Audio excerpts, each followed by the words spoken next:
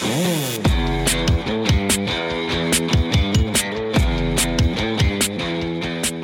listening to The Bossy Type, your unconventional how-to for building a bold business or personal brand through the power of words, and sometimes other creative stuff.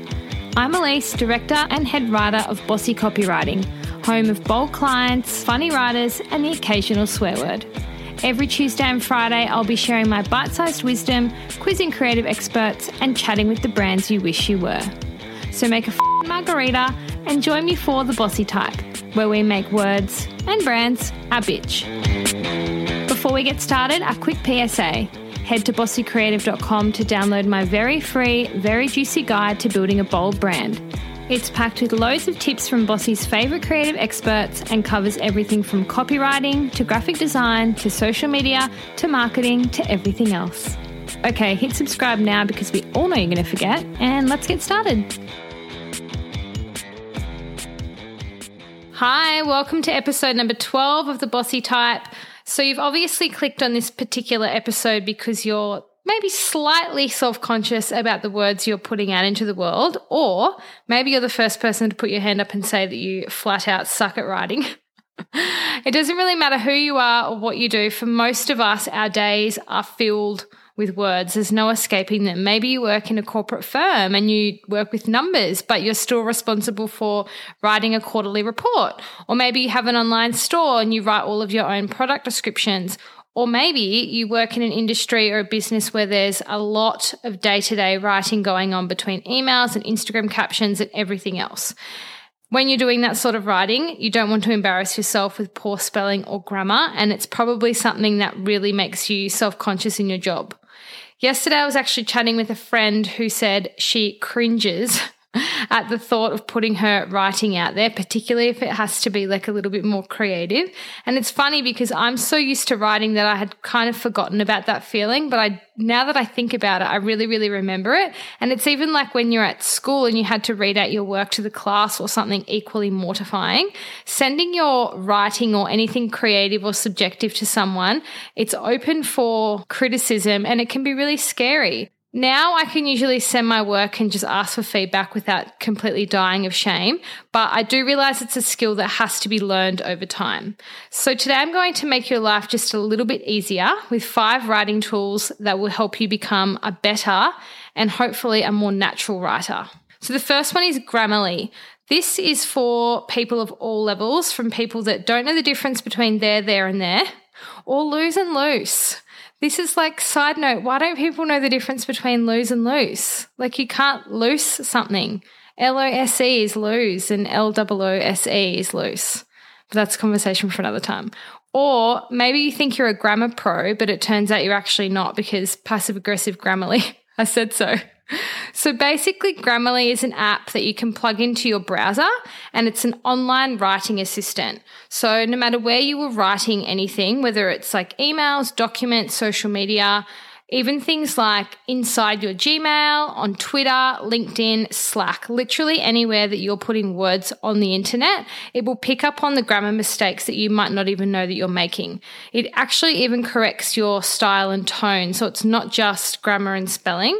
It can actually tell you if what you're sending out sounds friendly or formal or something in between. So it's really, really helpful if you're trying to develop a bit of a persona as well. Tool number 2 is Pro Writing Aid. So this is for people that like their options because it's very similar to Grammarly. Just like Grammarly, it will correct you as you write online. So there's thousands of suggestions that it makes for spelling and grammar and even readability. So it will help you pick the right sentences and words to make your writing clear and stronger.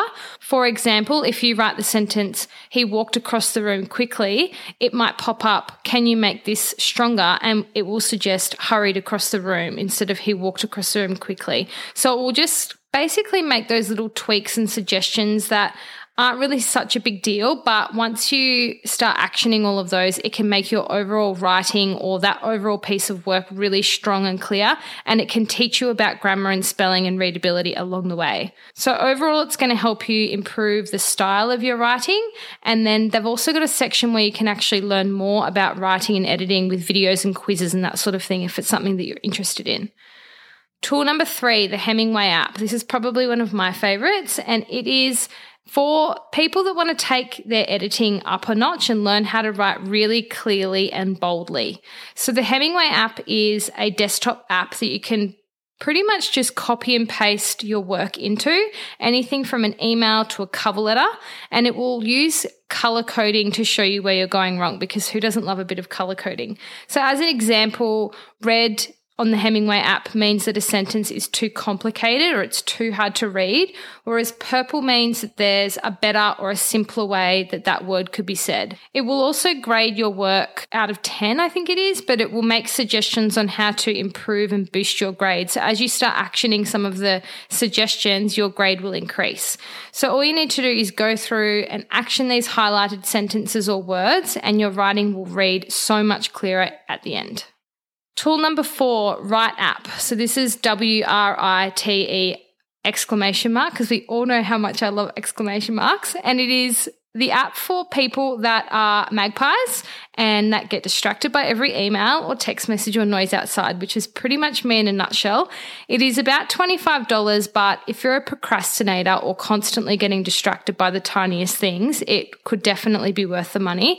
It basically forces you to focus only on the writing or task at hand, whether that's some Instagram captions or a blog post. So if you've got lots of files you're working on or stuff for different clients, maybe you write captions for a client, for example, you can organize it into folders so you can keep track of all your content that's happening at the one time, but you're not getting distracted by all the other tabs on your computer.